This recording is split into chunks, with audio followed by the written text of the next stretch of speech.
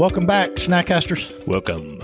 So we're still rolling on, cruising through what started out as a conversation about epigenetics, and it's kind of migrated into an informal book review of Mind Over Medicine by Lissa Rankin. Lissa Rankin. Yep. So it's kind of tough in the middle a little bit. Yeah. I mean, not to be critical, but you can find your daydreaming and but I'm kind of a case study guy, right? Like, give me examples, me. So it kind of falls a little short in the middle, my opinion.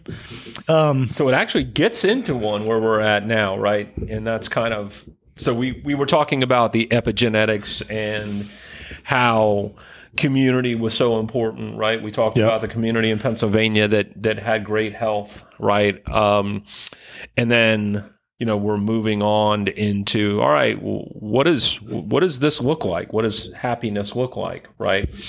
And how does happiness connect to physical illness? Right.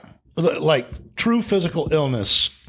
Or lack of happiness by how you perceive your life. So there was two studies that are part of this, and there's the first one was really interesting is the Harvard Grant study, and it was done from people were selected from between 1941 and 1944, and they were Harvard students, they were sophomores, and they selected 268 of them, and based on all kinds of criteria.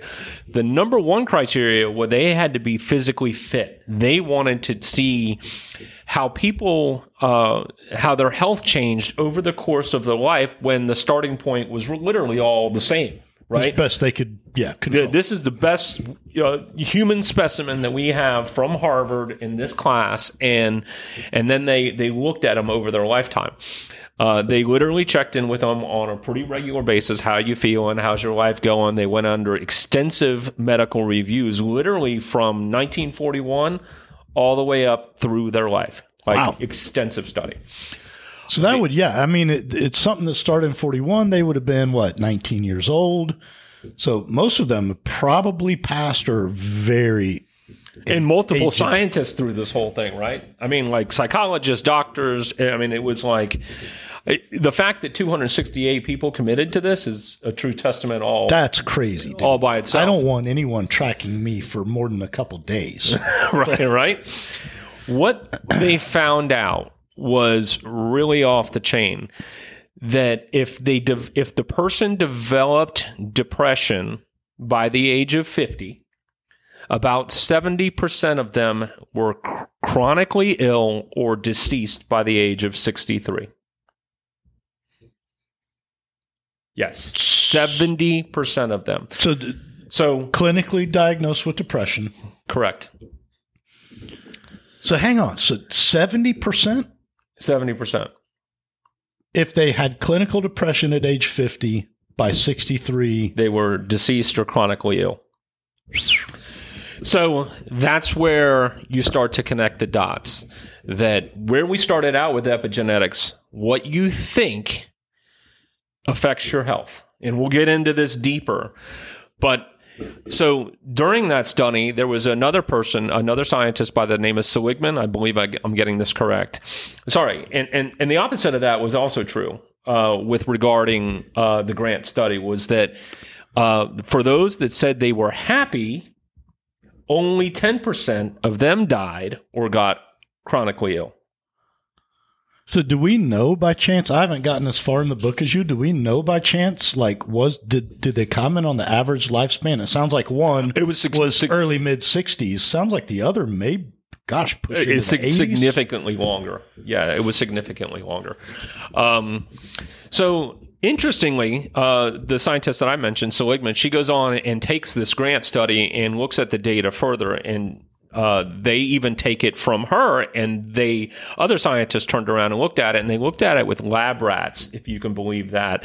And they took 3 sections of lab rats. They took one which they would shock. Now, they injected them all with cancer. Yeah, that's very important. Yeah, they injected them all with cancer tumors. Every single one of them. I think there were about 100 of them, if I'm not mistaken. They took one section of them, and they would shock them on a regular basis. They took another section and they taught them how to avoid the shock. Right. And they took another group that they did nothing with. They didn't teach them how to get shocked. They didn't teach them not to get shocked. Okay? But they did randomly get shocked. They did randomly get shocked. Like they'd bump a wall or whatever the mechanism was. The number of rats that developed cancer in the group that got shocked was off the chain. It was statistically significant, right? The group that they taught not how to get shocked, how to avoid the shock, had very little to zero incidences of cancer, even though they injected them with cancer tumors. And the control group came in second, where they didn't teach them anything. So it goes back to stress.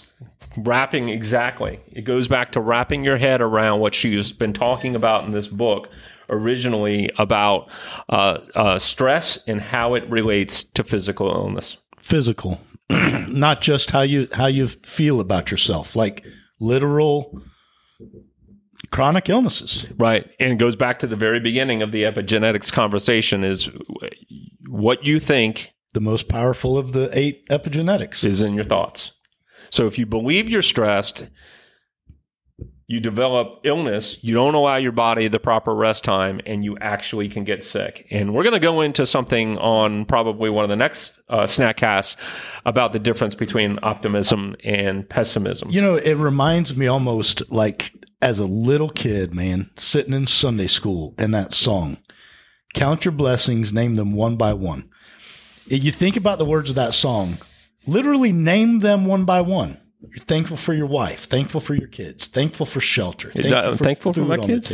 Well, just kidding. Yes, I'm thankful for my kids. But how often do we sit and go, okay, these are the really awesome things in my life? No, we often will. Really how are you doing today? Oh, today stinks. Yeah, I'm okay. Right. I hate that. Are you ever great? Well, even worse, and getting on that subject, even when you realize, if I ask you, Scott, how you doing? You're like, oh, I'm okay. How often do I go, hey, let's sit down and have a conversation about what's not okay right now? You know, oftentimes you're like, yeah. Oh, yeah. Red flag. I'm out. I'm out. It was really just conversation making. I really didn't want to know how you're doing. Right. Anyway, I think we should wrap this one up. All right. Wrap it up. Questions, comments, concerns, email us at snackcast@yes.fit. Stay moving. See you.